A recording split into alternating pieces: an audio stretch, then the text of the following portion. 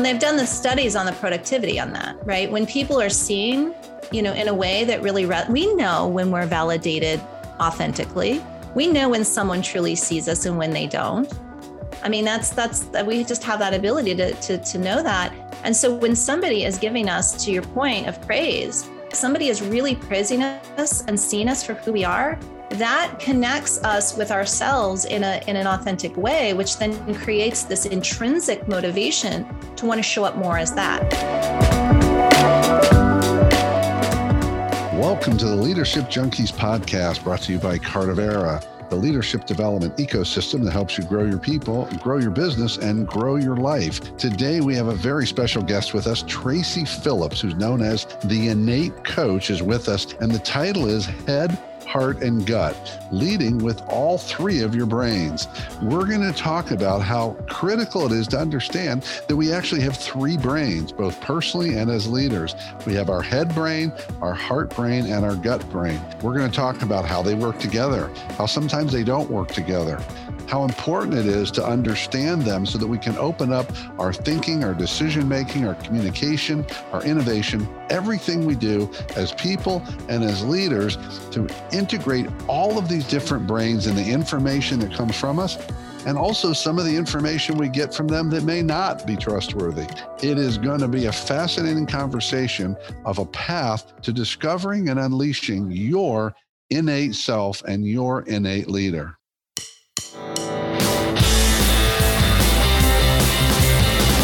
Welcome to the Leadership Junkies podcast, where we explore leadership, business, and personal growth to help you grow your business and live a richer life. We're your hosts, Jeff Dishwitz and Craig Matthews. We believe that leaders have to put their people first. And if you don't have time to grow your people, then you're not leading. Get ready for conversations that will challenge your thinking and help you transform your leadership and your business. Welcome to your bigger business and bigger life. We are thrilled to be back here today, and I am personally thrilled because we have a very dear friend of mine, Tracy Phillips, with us. I was able to see her, just a couple of months ago. We got to have dinner when I was in North Carolina, and it was a wonderful conversation, which we will have more of today. So Tracy is, I'm going to start with her book. Her book is called Looking In: Discover, Define, and Align the True Value of Your Life, Leadership, and Legacy. And her business is called Innate. She's known as the Innate Coach. And she helps leaders, visionary business owners and leaders, learn better communication, resolution strategies, decision-making, and how to lead through difficult times, challenging times, high stakes times. I don't know if any of that's happening right now in the world. Every day today. So Tracy is here at the perfect time for what you need to amp up and amplify your leadership in today's very chaotic world. So welcome, Tracy. Thank you, Jeff. It's so, you know how much I love spending time with you, but it's nice to be with you and Craig today. Awesome, Tracy. Yeah, great to have a fellow North Carolinian, and especially somebody that's really close by. So yeah, right. We can actually meet for coffee. Yeah, right. So Tracy, give us a little bit of the Tracy Phillips backstory. So as it relates to what I do now, my first career was as an elementary school French curriculum developer and an instructor. So if I were to extract what I learned from that I use today, is it's really listening and translating. And those are two things that, I didn't realize. We sometimes say, I learned how to do that. But since I found that it's an innate trait of mine that, I listen to patterns in language and I can decode and help, extract information that people are literally, without knowing, communicating to me. And so that's what I use kind of as my superpower, one of my main superpowers in my work today. But as far as leadership, I started out actually in coaching holistic health. And I was probably in that field for a couple of years before I started to realize that I was getting bored. I'm a bit of that visionary person. And so, we tend to hop around and we want more and we want faster. And, we're like the race horses that have to race. And it wasn't kind of the environment that I wanted to be in. But I had two clients that were movers and shakers, as I call them, the racehorses and rock stars. And they had been previous athletes, really high-end athletes, and they were kind of in a little blip, needed to get back on track with their health. But what I found was their personality traits were those that I really wanted to work with. So I kind of started to hop over into the life leadership. And soon after that, I got this download that I originally started getting when I was in high school. They would come as book titles. And this particular one was The Conscious CEO, which was almost 9 years ago. Conscious leadership was just on the fringes of emerging. And yet I knew it was something, it was a trend that was going to become very front and center.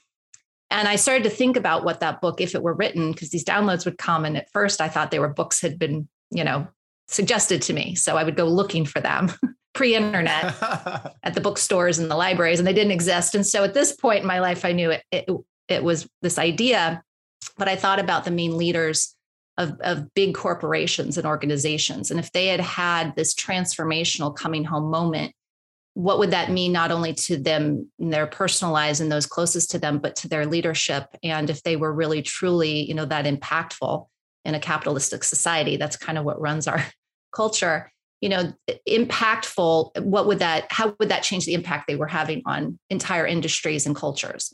And I knew that was necessary. And about 2 weeks after that, I was offered an opportunity to co-facilitate a men's transformational program at Butner Federal Prison, and did that for 3 years.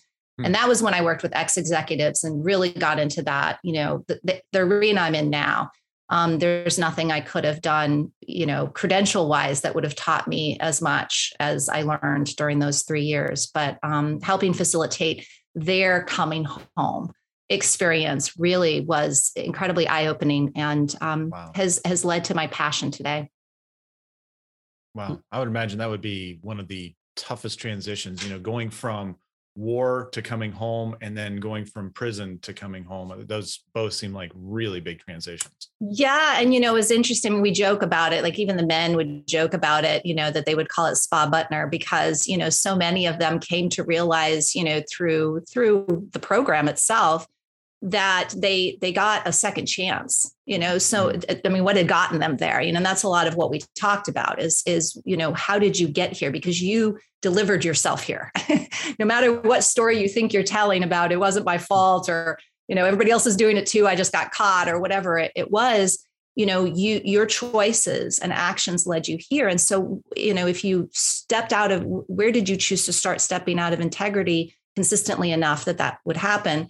And so helping them back to those choices, and recognizing that they're the creators of their lives through not only the choices they make, but before that, the stories they tell themselves, how they communicate internally.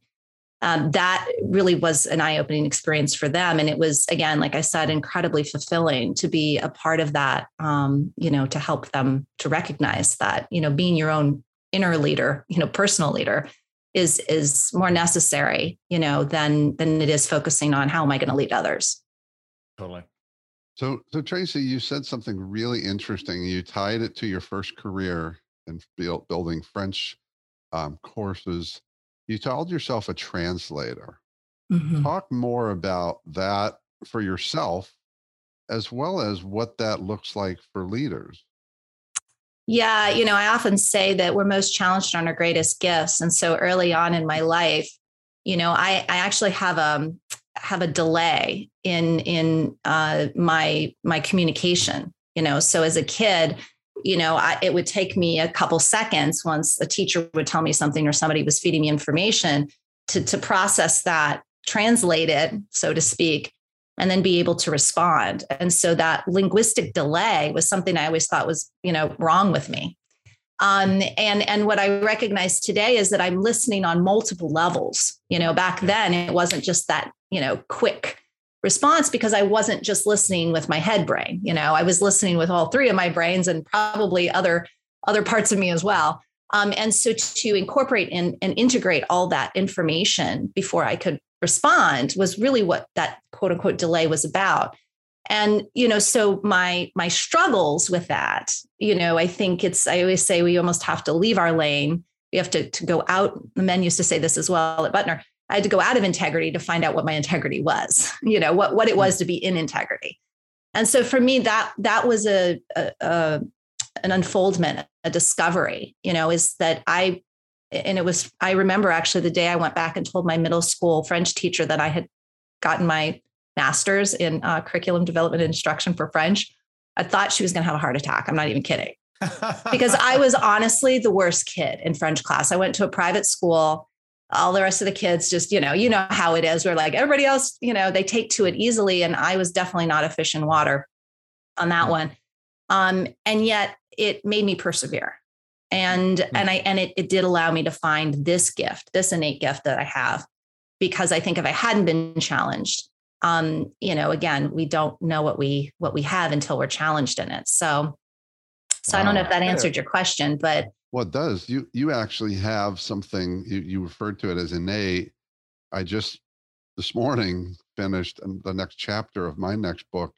And in it, I was talking about something you have innately, which is building the leader pause into our leadership, and the ability, because that pause allows you to process, to not only process what you heard, but also how you might respond and all those things.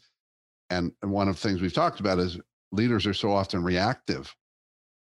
And that's the problem. It's the reactive, and how much they would do differently if they just had that moment to pause, and you have it built in. So that's like, what an amazing gift. That is so true, what you just said. And you just gifted me with something that, again, I wouldn't have seen. This is the beautiful thing about being able to, have mirrors in others where, they're going to see the things that are blind spots in you. And that never occurred to me, right? That this didn't, as my gift to translate language didn't occur to me either. It was the woman who was facilitating the program, or the one who had created the program at Butner, that pointed out that's why she wanted me to join, was because I had this innate ability to what she called language profile. And I didn't know what that was.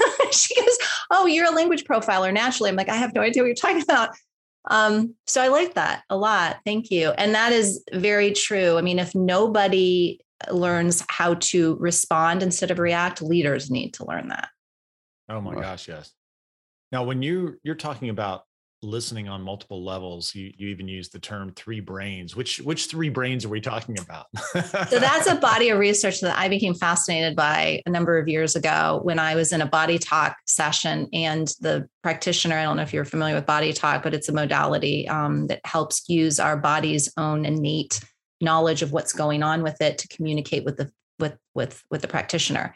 So they use muscle testing, to answer questions and that kind of thing. But anyway, it came up and she was talking about my 3 brains. And I'm like, my 3 brains, what's that? She says, well, you have a head brain, a heart brain, and a gut brain. And they actually have been scientifically found to be, this is a real thing.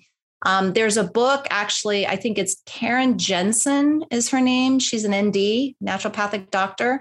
She wrote the book 3 Brains. And there are these, these cellular structures in our head, in our heart region, in our gut that communicate back and forth. And what they found is that each one of these brains receives information from the inside and outside world differently. So, the head brain has got a VIP status, that the heart and gut brain don't, and true of the other brains as well. So they can only pull information from certain areas.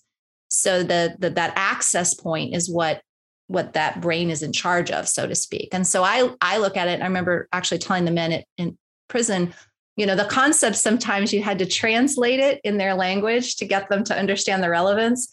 And, these guys were all incredibly powerful and had these successful careers. And so I knew that information was important to them. Being in the know was important to them. And so when we were talking about the brains, are like, oh, my heart brain, and isn't this nice? And I said, well, look, this is the way I look at it, is each one is an information gatherer. And let's just make it easy and say that if a whole 3/3 of the amount of information that's available to you, each third can be accessed by a different brain. If you're only operating from this brain, that means at best, you have 1/3 of the available information.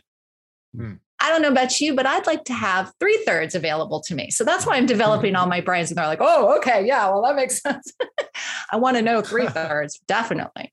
So Tracy, give us the quick overview of each of I mean, I'm sure it's much more complex, but the simple version of each of those brains, like the head, the head, heart, and gut, what's the core essence of each one of those in terms of the information that's processing?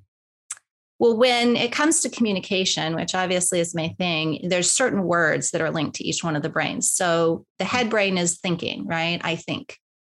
The heart brain is feeling, I feel, and the gut brain is sensing, I sense. So a lot of times I'll ask my clients, what are you feeling right now? And they'll respond something like, well, I'm thinking that. No, not what are you thinking? What are you feeling? Right. Yeah.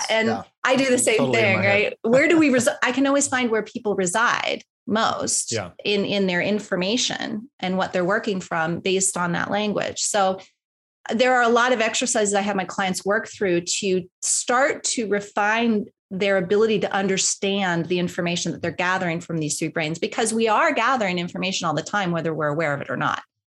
But if we're always up here, we're not going to be acknowledging the information that's coming through in the other two brains. And so just helping people refine that ability to, build a relationship with each of their brains so that they know they have more of a conscious understanding of how to work with that information. So I have a theory, Tracy. I'd loved your feedback because you've done the research. So my theory is in those three brains that fear exists in the head. Yes. I guess I could envision a couple of more startlement that might be gut, but primarily the fears exist in my head. Do those other, I guess you're nodding your head and not everybody sees it, but do those other brains, the heart and gut brain, process fear? And if so, do they do it differently? They do process it. It doesn't, to your point, it does reside in the head, so the interesting thing about fear, so in the body, from a chemical standpoint, the body doesn't know the difference between excitement and fear, right? It processes each chemically the same, right? So you could be a person who loves roller coasters and you're getting ready to go up, to the pinnacle of that top part of the roller coaster, and you're getting so excited. Somebody else like myself who maybe got cajoled, to go onto the roller coaster and realize that was the worst idea, starts getting towards that pinnacle point and is like freaking out, right? It's the same experience. The information in the brain is, oh, I'm getting to the top of this roller coaster and I'm about to go over the edge. But the story we're telling ourselves about that experience is what then is informing the body of whether that is a fearful reaction or whether that's an excitement reaction, right? Something that our adrenaline is, certainly the adrenaline is kicking in either way, but that's something that's pleasurable or something that's painful, right? So the head is really, there's this very simplistic diagram that, I was actually just doing a 3-hour facilitation last week for a group of nurses.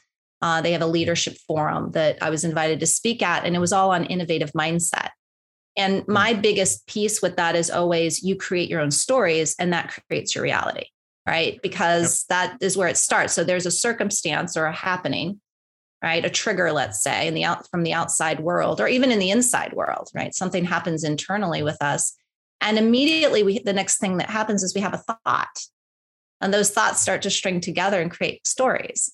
Well, those thoughts and stories are what then creates the feelings that we have, right? Because that's what informs whatever feeling it is. If it's a story of, oh, this is the greatest thing ever, we're going to have that feeling, right? That's in alignment with that. The opposite is also true. Those feelings then result in actions, and those actions then become the results or the outcomes that we create. And so we don't have any control per se of the circumstance itself, but everything that happens after that, we have 100% control over. We frame it. And therefore we then experience it. Right. And so I guess the whole thing about neurolinguistic programming is being able to reframe a particular experience as well. That's true.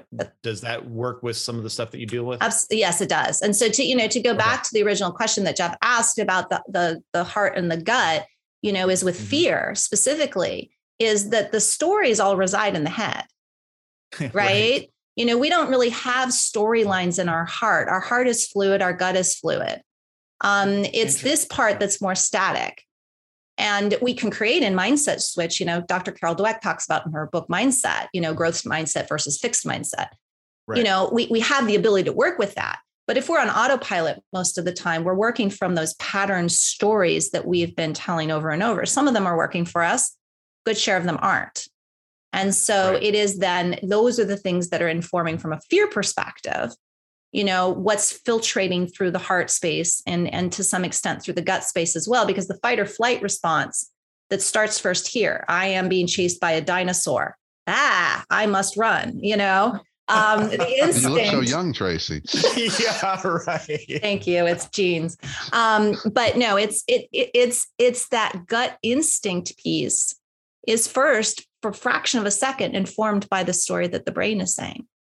It's funny you talk about the thinking, because so often people will say, whether it's a coaching client or a friend or anybody will say, oh, I think I have to, that's a good point. I have to think about it.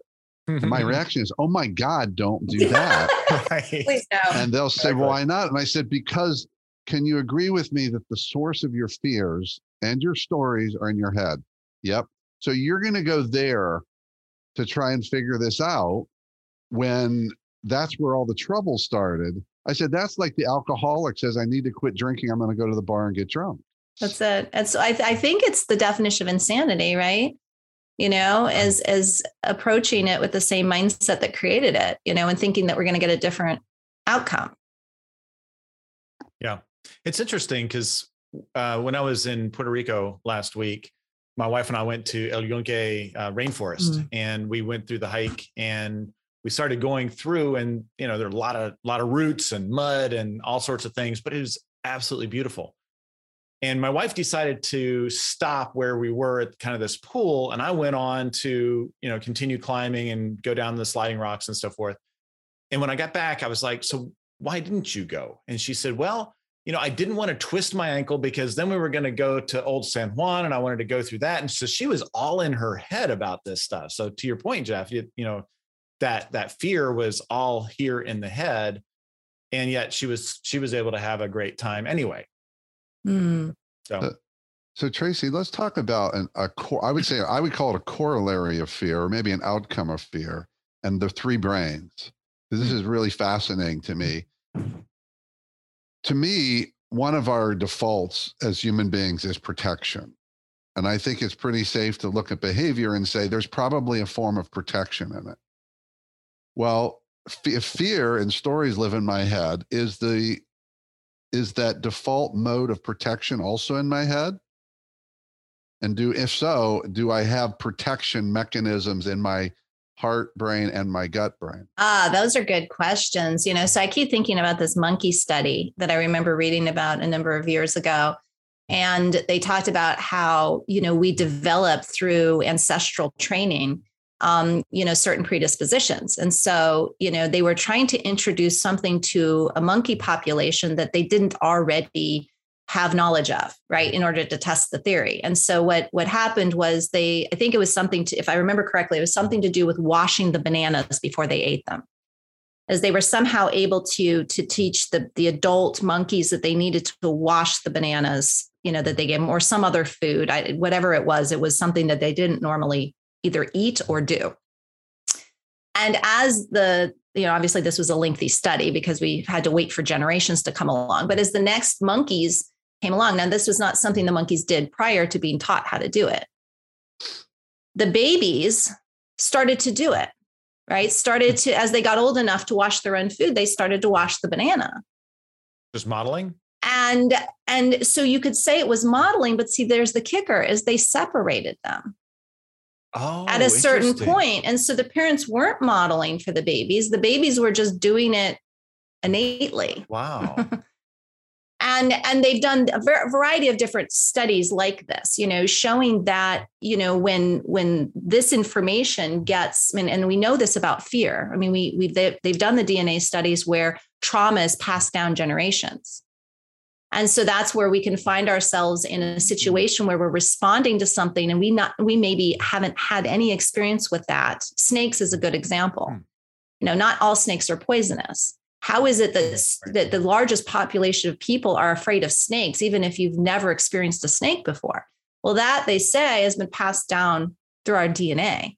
As people have experienced or had, an ancestor experience a snake bite or a bad experience with a snake, that gets registered and then passed down. So then each generation has that fear embedded in them, even if they never come across a snake a day in their life. So these are all things that, how does that inform the heart? Well, I'm guessing, I don't have any significant data on this, but I'm guessing that if we were to apply that same concept to the other brains, that any woundedness, when it comes to emotional woundedness, can also get passed down, right? Wow. So emotional wounds, I know in family constellations work, which I'm very, familiar with, we definitely see that. We see that, the strange thing that happens where patterned tendencies follow from the emotional standpoint. So let me give an example that, maybe a parent abandons a child at a young age in one generation. And you see, sometimes it skips a generation, but you see that same pattern continued each generation, where if it's not the child, that had been abandoned becoming a parent who abandons, some situation in their child has a situation, or they become a parent that abandons. But you see this pattern develop and continue down the lineage.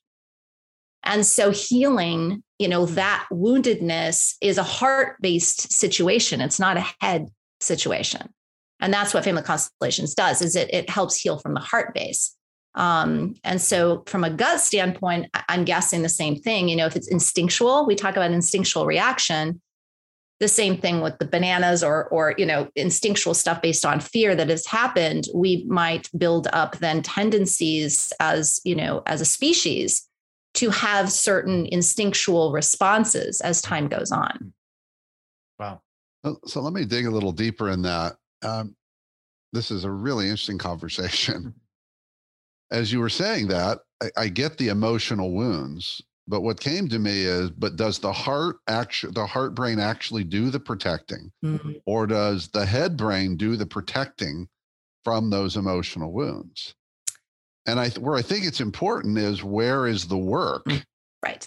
Because in other words, what I'm hearing you say is, if the head is the source of the fear and protection, and we do the work around the stories, and then if we do the healing around those, it seems to me, feels to me, I sense, there's all three of them, that work would address the other brains as well. Yes, absolutely. And I do see that in family constellations work, because when you take away the thing that the head feels it needs to protect against, there's no need to protect, right? So as you heal that woundedness in the heart, for example, that familial wound and that ancestral wound that gets passed down, when you heal that, when you're able to go back and as they call it in the work, give back the burdens, that there is no more need for the head to protect those areas because they're not wounded.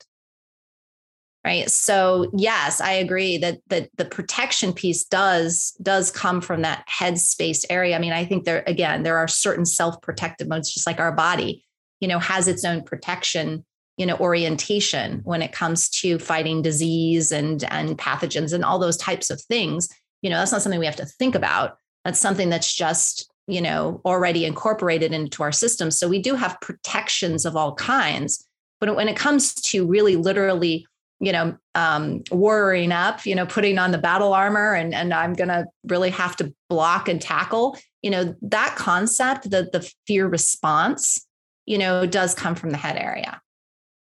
Right. So if there's nothing to respond against, if there's nothing to, that the head is picking up from the heart that it needs to protect, then it doesn't. So let me ask you a question that goes right to the leadership role. And for this point, this question is about someone who's got opportunities to lead others, and we all do to some degree. So when it comes to the head, heart, and gut, obviously you're suggesting that it's important for leaders to start to understand that on themselves. Yeah. Their heart, head, and gut, their heart, head, and gut brains. That's one area. Another area potentially is that they start hearing and listening from those three as well, and what they hear from others, right? That's correct. And then a third layer would be, as leaders, helping your people understand that. Do you see that as really on the leader's plate, or is that the work those people need to do on their own? I feel it's both. I mean, it's a reciprocal type of thing. I mean, we each take responsibility for what we're creating in the space we're in. And so when it comes to culture, I mean, that's I'm going to say everyone's job, right? We all collectively create culture. And so yes, I think from the leader standpoint, I always say, the leader tends to be the first one that notices that something needs to be addressed. So it might be that CEO in a company, and it may not be. The key piece is that developing processes and procedures, right? An environment that's conducive to people being able to bring things forward and have innovation, be embraced, is most important, right? Because, I always say with value, we all have value and we all want our value to be valuable. But the key piece I always find too is oftentimes the kicker that people don't think about is that we, once we establish our value, yes, I know this is my value. I'm very strong in that. And we know where it's valuable. We may be in environments that aren't valuing it, right? We're not valued. So that third option of creating environments that are going to allow for these things is also incredibly critical. Right. So I think that when it comes to, yes, it always starts, and that's why I talk about leadership as being the self. It's not just the leader of a corporation, although that's where I focus, because those are the people that are already making, they're influencing a lot of people and they're influencing all the things I just mentioned. And so starting at the top, it's a lot harder to get the rest of it working if those at the top are not on board. I think you're absolutely right. There's one aspect that we've talked about before, which is the microculture that we create. And so even if you're not the top leader or, running your business unit or something like that, even within a smaller group, even if you're not the quote unquote leader, but you're somebody in there, you can help to create the right kind of culture, that microculture within your team, that you're supporting other people, you're helping to identify where people's superpowers are. And if you just think about the power behind that, if you had an entire organization where everybody's superpowers could shine, I mean, how awesome would that be? Exactly. Well, and you just said something, Craig, that's really important. And that's, and it's something I mentioned in my talk about innovative mindset, is that some people, like visionaries, are already kind of preloaded with this natural tendency to just think innovatively. They can't help but think innovatively. But it doesn't mean that those of us who aren't pre-programmed with that can't develop it, right? It's like a muscle. Right. And I think to the point is some people are like, I'm not a natural leader. Well, again, that's a story you're telling yourself. Right. And that could be blocking your ability to be whatever level of leader, even if it's just leadership within yourself, in your own life, leader to yourself, that you could potentiate, right? That you could actually get closer to your potential by not telling yourself that story. We categorize and put ourselves in boxes all the time. And that can really limit us from being able to develop these things. And my mother always taught me when I was little, I remember, and I talk about this in the book. I don't know if you remember reading this part, Jeff, when I shared it with you, but my mom's main thing with me was teaching me to always leave things better than I found them. The lesson I remember was in a public bathroom where she was taking extra toilet paper and picking up pieces of paper off the ground so that the stall we left was clean, even though when we entered it, it wasn't. And she says that next person will have a different experience than we had. It will be better. So good. And so I'll never forget that, because I might have been like 5, maybe. I was very young. But that is something that I, still do today. I taught my daughter the same thing. In times of COVID, people are like, oh God, put gloves on that child. But I think that what it shows is that when we have that mindset, regardless of whether we're, super innovative or the leader and CEO of a company or what, we're looking at our life, experience through the lens of what can I do, not what I can't do, but what can I do? So important. Yes. Right. That will lead things in a forward way, in a forward direction. And I think oftentimes we can do a lot more than we think that we can. Yes.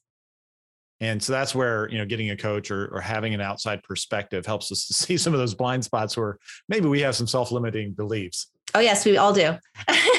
We're all operating, right, Jeff? We find that all the time. Yeah.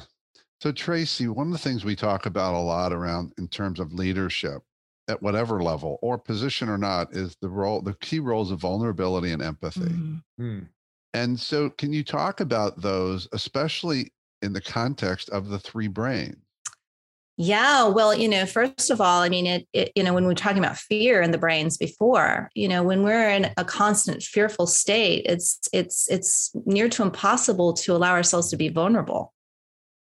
And we can't access our own compassion within. So it's going to be very difficult to also access our empathy for others. And so it's really this shutdown position that we place ourselves in when we allow ourselves to loop through these. And again, we'll go back to saying it's the stories in the head that we're choosing to tell, whether it's an unconscious choice or a conscious one, it's still choice. And so really, in order to be vulnerable and pull from that, because I think it's a natural state. It's the natural state that we have babies. Babies, little children aren't worried about protecting themselves from what others think until they learn to do that. Yeah. And so as we develop these fears, the greatest thing in Adam Grant, who I don't know if you're familiar with Adam Grant, but he did a lot of research on visionary tendencies or innovative thinking. He calls it original thinking. And he talks about originals. What they do is they have this ability to separate self-identity from idea identity. So they're much more willing to throw their ideas out there without fear of those ideas failing. Right. And, and this is how he puts it. He says, they can say my idea is crap and not feel like they're crap. Where most of us, 85% is the current data. 85% of people who have great ideas don't speak up, don't share those ideas for fear that idea will not be seen as a good one, and that will reflect on them. Wow. Yeah. So they feel like they are a failure rather than their idea. Correct. We self-identify with the things that we produce. And I really believe it's because when we're born, at that moment of birth, we're stripped of our innate identity, our innate value, and we're told you're not valuable unless you produce something valuable. So our identity from that first moment gets tied up in what we produce, right? And ideas are something you could look at it this way, we produce.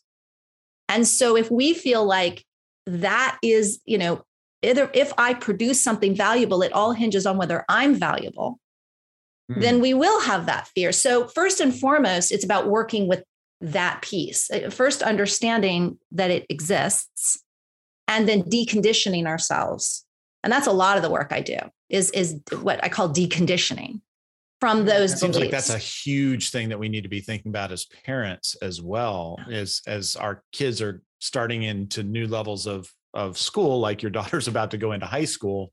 We need some deconditioning in there and just saying, look, I value you for your character. I value you for just who you are rather than, the specific things. And that's been a big part of my parenting is just making sure that my boys know that part.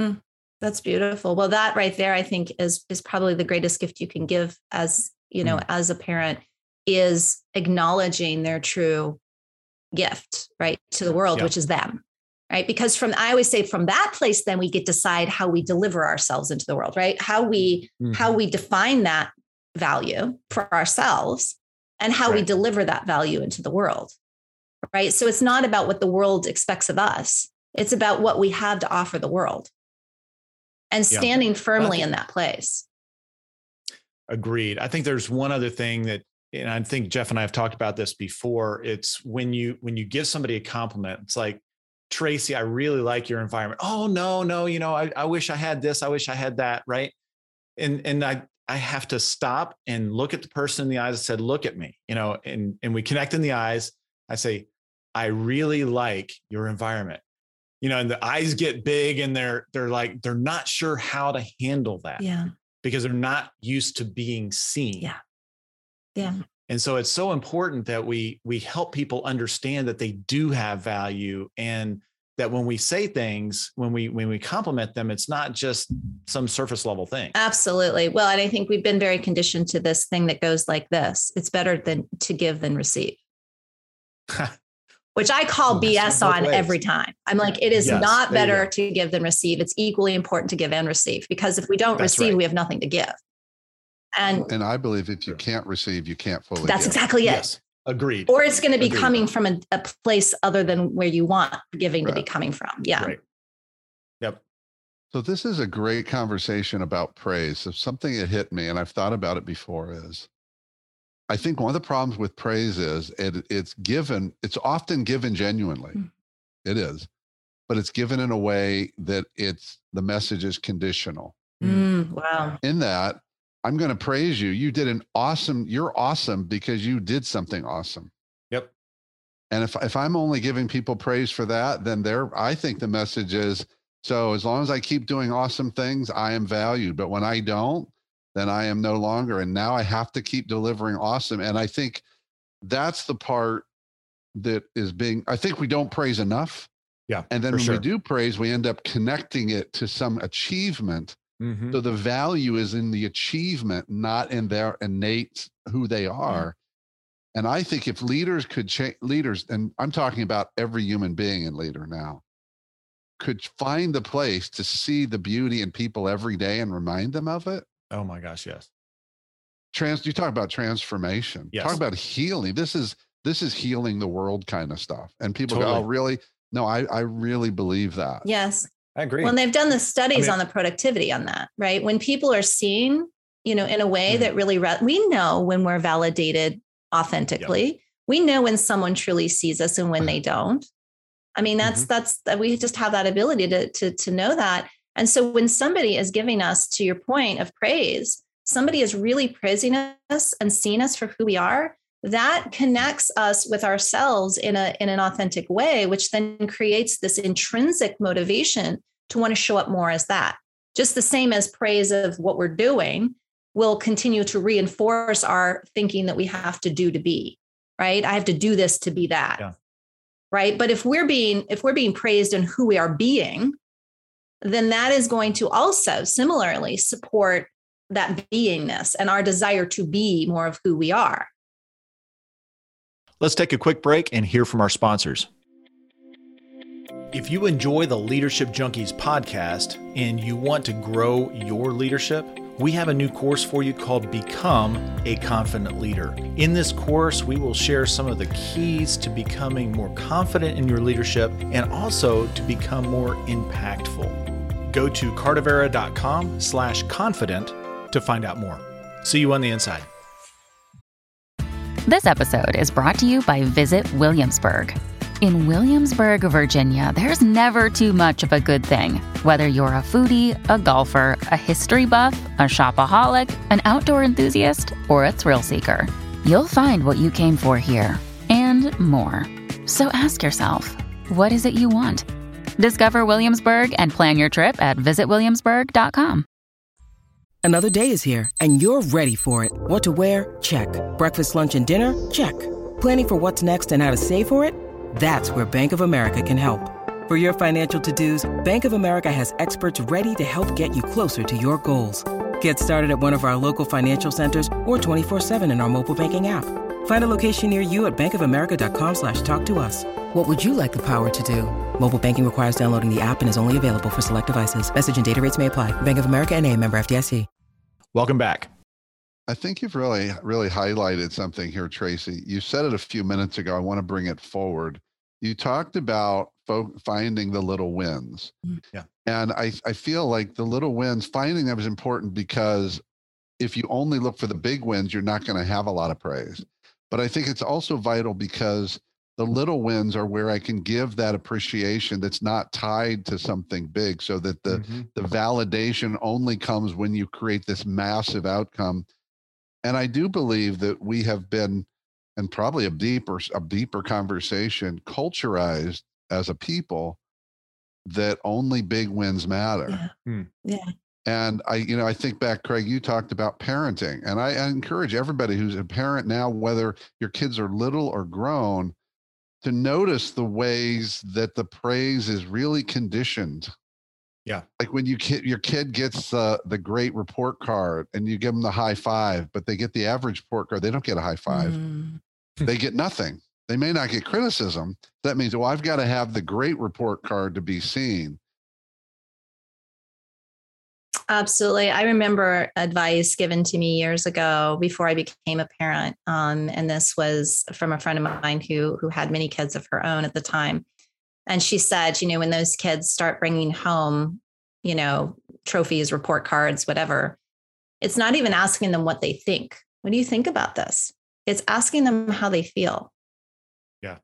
Right. Which goes to the conversation about how do you feel about this? Whether it's a straight A report card. So how do you feel about this? Or whether it's straight C's or a combination of all the above, it's how do you feel? Not how do you feel you did? How do you feel you performed? But just how do you feel about this? Because again, she said, one of the things that in order for our kids to have an identity where they're self-identifying, they're basically choosing their own identity and not a conditioned one, is to start to develop how they feel about themselves. Yeah. It's amazing how adaptable children and even, teenagers can be, just asking those kind of questions. And that's the kind of question that helps them to see why they want to change their performance. Yes.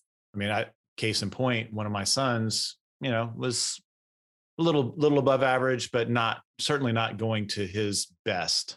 And just asking that kind of question helped him to say, oh, and then framing it in perspective after that. Okay, so you feel like you didn't do your best. Okay.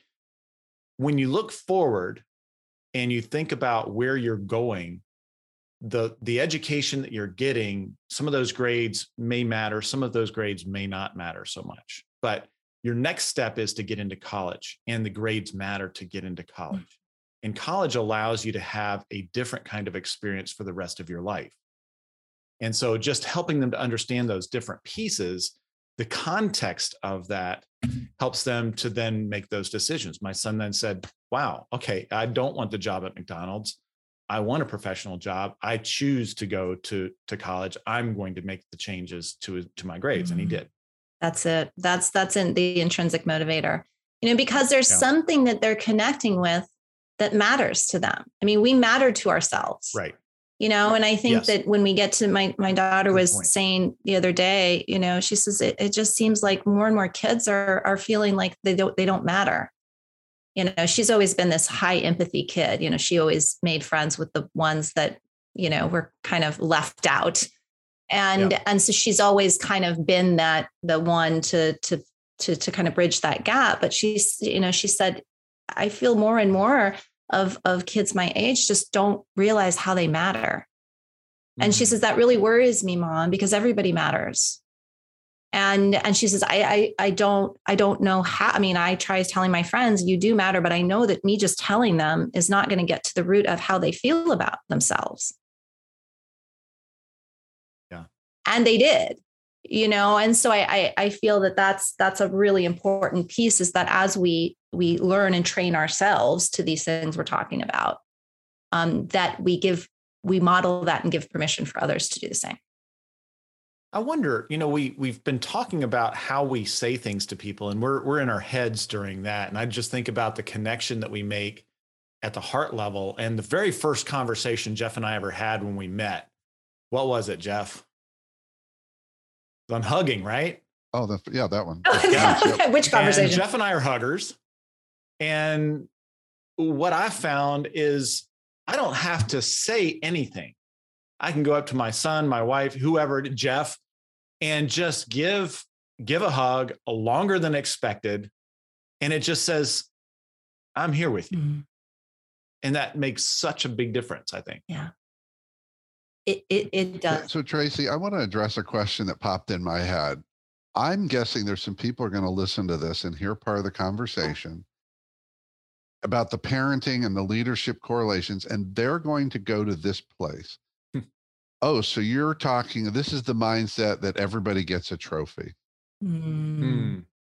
So can you, I know I could, but can you separate those two? Because I think there's this belief that there's this way that's about winning, and then there's this way that winning doesn't matter, and, oh, that doesn't work, so that's why we don't win. So can you speak to that? Well, I think first and foremost, what I know I'm talking about, and I feel we're talking about here, is helping, if we're talking from a parenting perspective, helping our kids to truly come to recognize who they are and why they're valuable.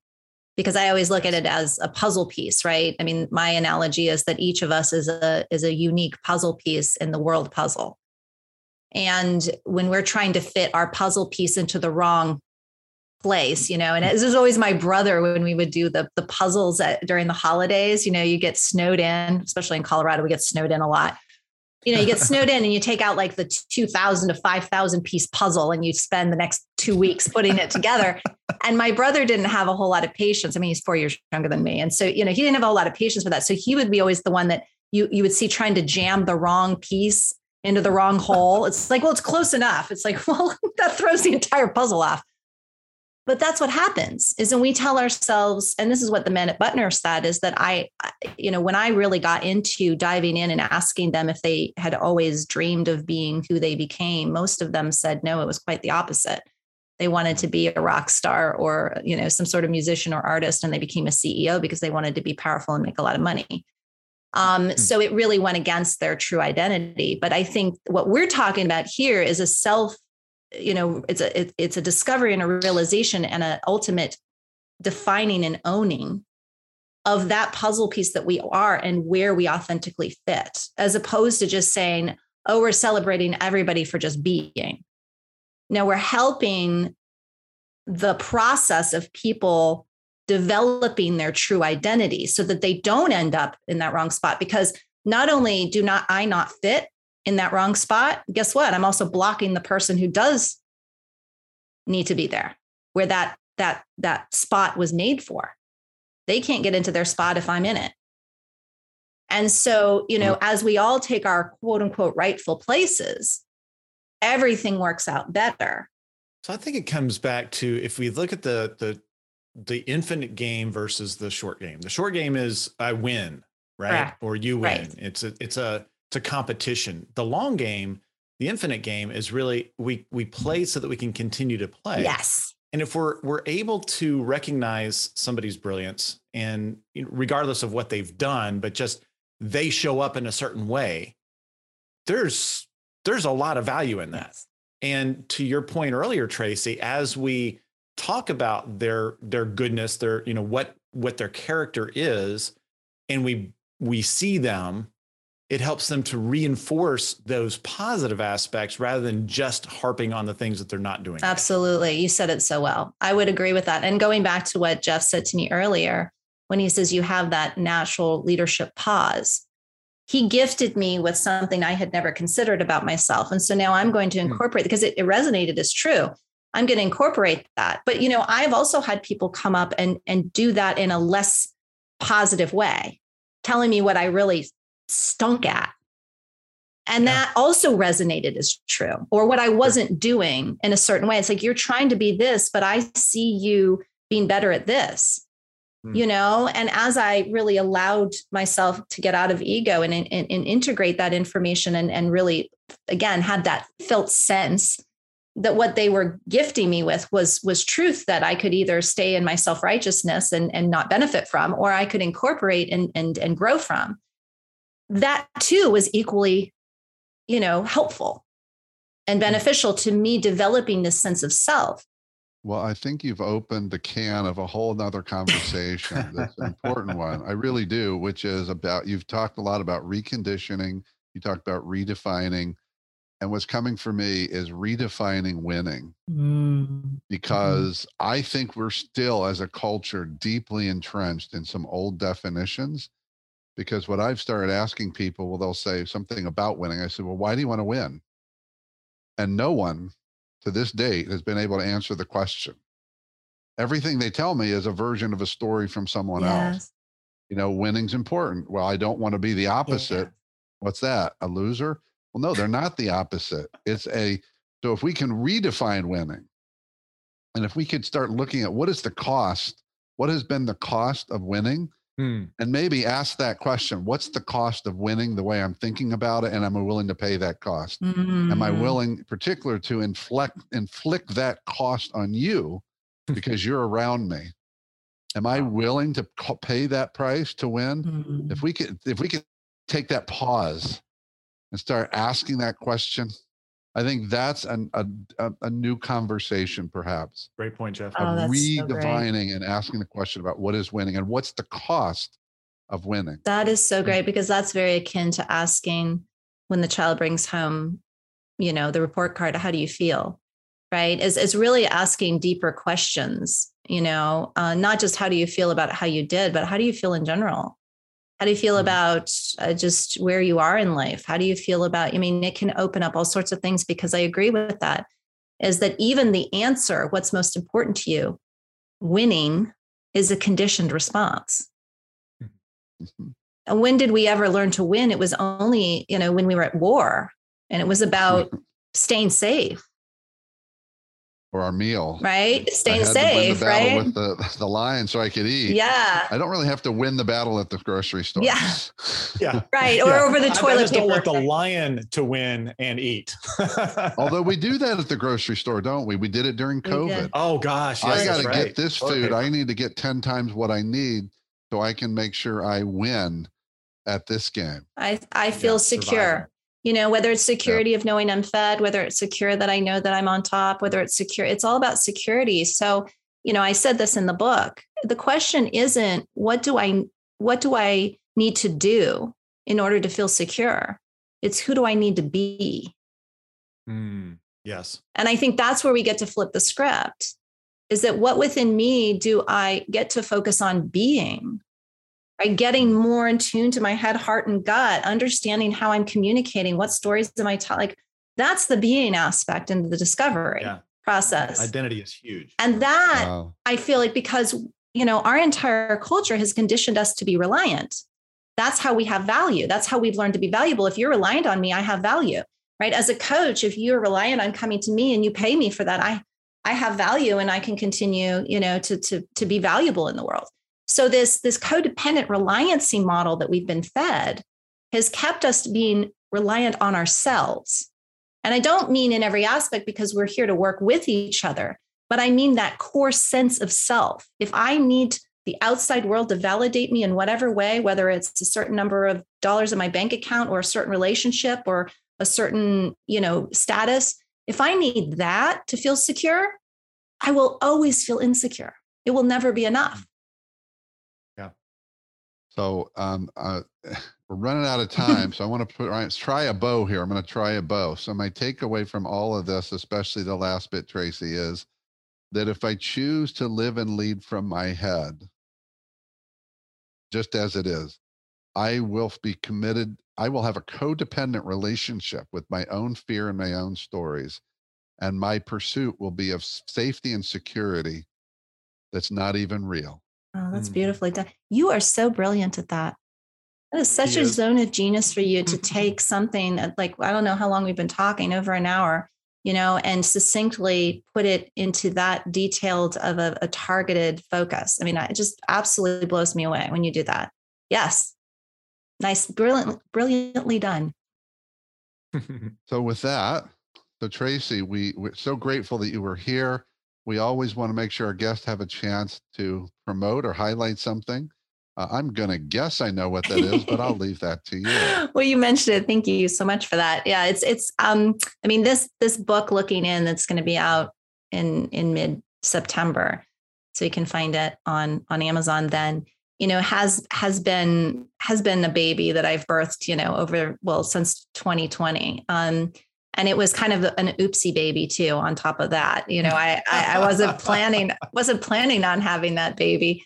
But I really owe so many people, the support that they have offered me, to see that this work has come to its fruition. So yes, that is what I'm probably most excited about coming up, and would love to share it with the audience. It certainly talks about a lot of things we discussed today, I get into all sorts of deeper thoughts about some of the things that we were talking about. So if, this conversation interests you, you might very well be interested in the book too.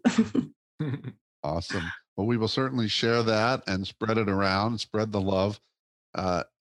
What is the best way for people to connect with you, Tracy? Well, and I'll say really quickly for those of you, just if you only want to pick up the book, just to read the foreword that was written by our very own Jeff Nichowitz. It's well worth that read. He gifted me with that as well. So the best way to reach out to me is I love sending people to my website because it's a wonderful way to just see everything that I'm up to and what I offer and all that fun stuff. And that's theinnatecoach.com. But I also can be found on Facebook, LinkedIn, Instagram. I kind of show up occasionally in those places as well. So it's a way to follow what's going on and also to reach out. I love hearing from people. I also have I don't know if I'd call it a podcast. This is a podcast.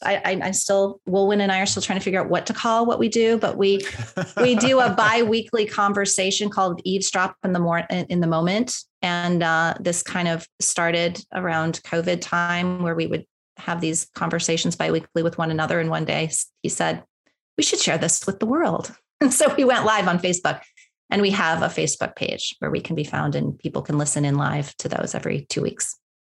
Oh, great. Awesome, Tracy. We always wrap with a question. And today, my question for you is we're going to go book. What's the book of the many you've read and know about? What's the book our listeners need to read? So I thought about this book off and on during this conversation that we were just having. And it's called Yes, You Can Change the World. It's a small parable book, less than 200 pages. It's written by a man named Aman Motwani. And it is one of the most inspirational books I've read because it is about that very thing where we're all leaders and we can all make an impact. The concept is a beautiful one, and that, any human being has the ability to change the lives of many other human beings. And we're doing it all the time, in fact. And so to be more consciously aware, you talked about conscious leadership, being consciously aware of how we're leading our lives is not just for ourselves. It's for all the people whom we're impacting at every moment of those lives. So that's the book. I just love it. I've read it so many times. Thanks for sharing that, Tracy. Thanks for giving us the gift of you today, and most important, the work you do in the world. Likewise. Yes. Thank you both for having me.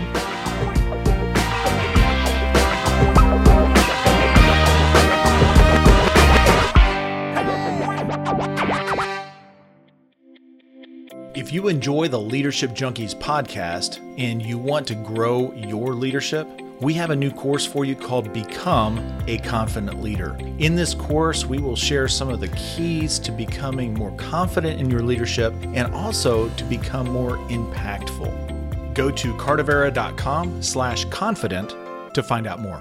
See you on the inside. How much do you understand the future of finance? I'm Jim Roos, a top 10 banking influencer and host of the podcast Banking Transformed, where we dive deeply into the rapidly evolving world of banking and financial technology.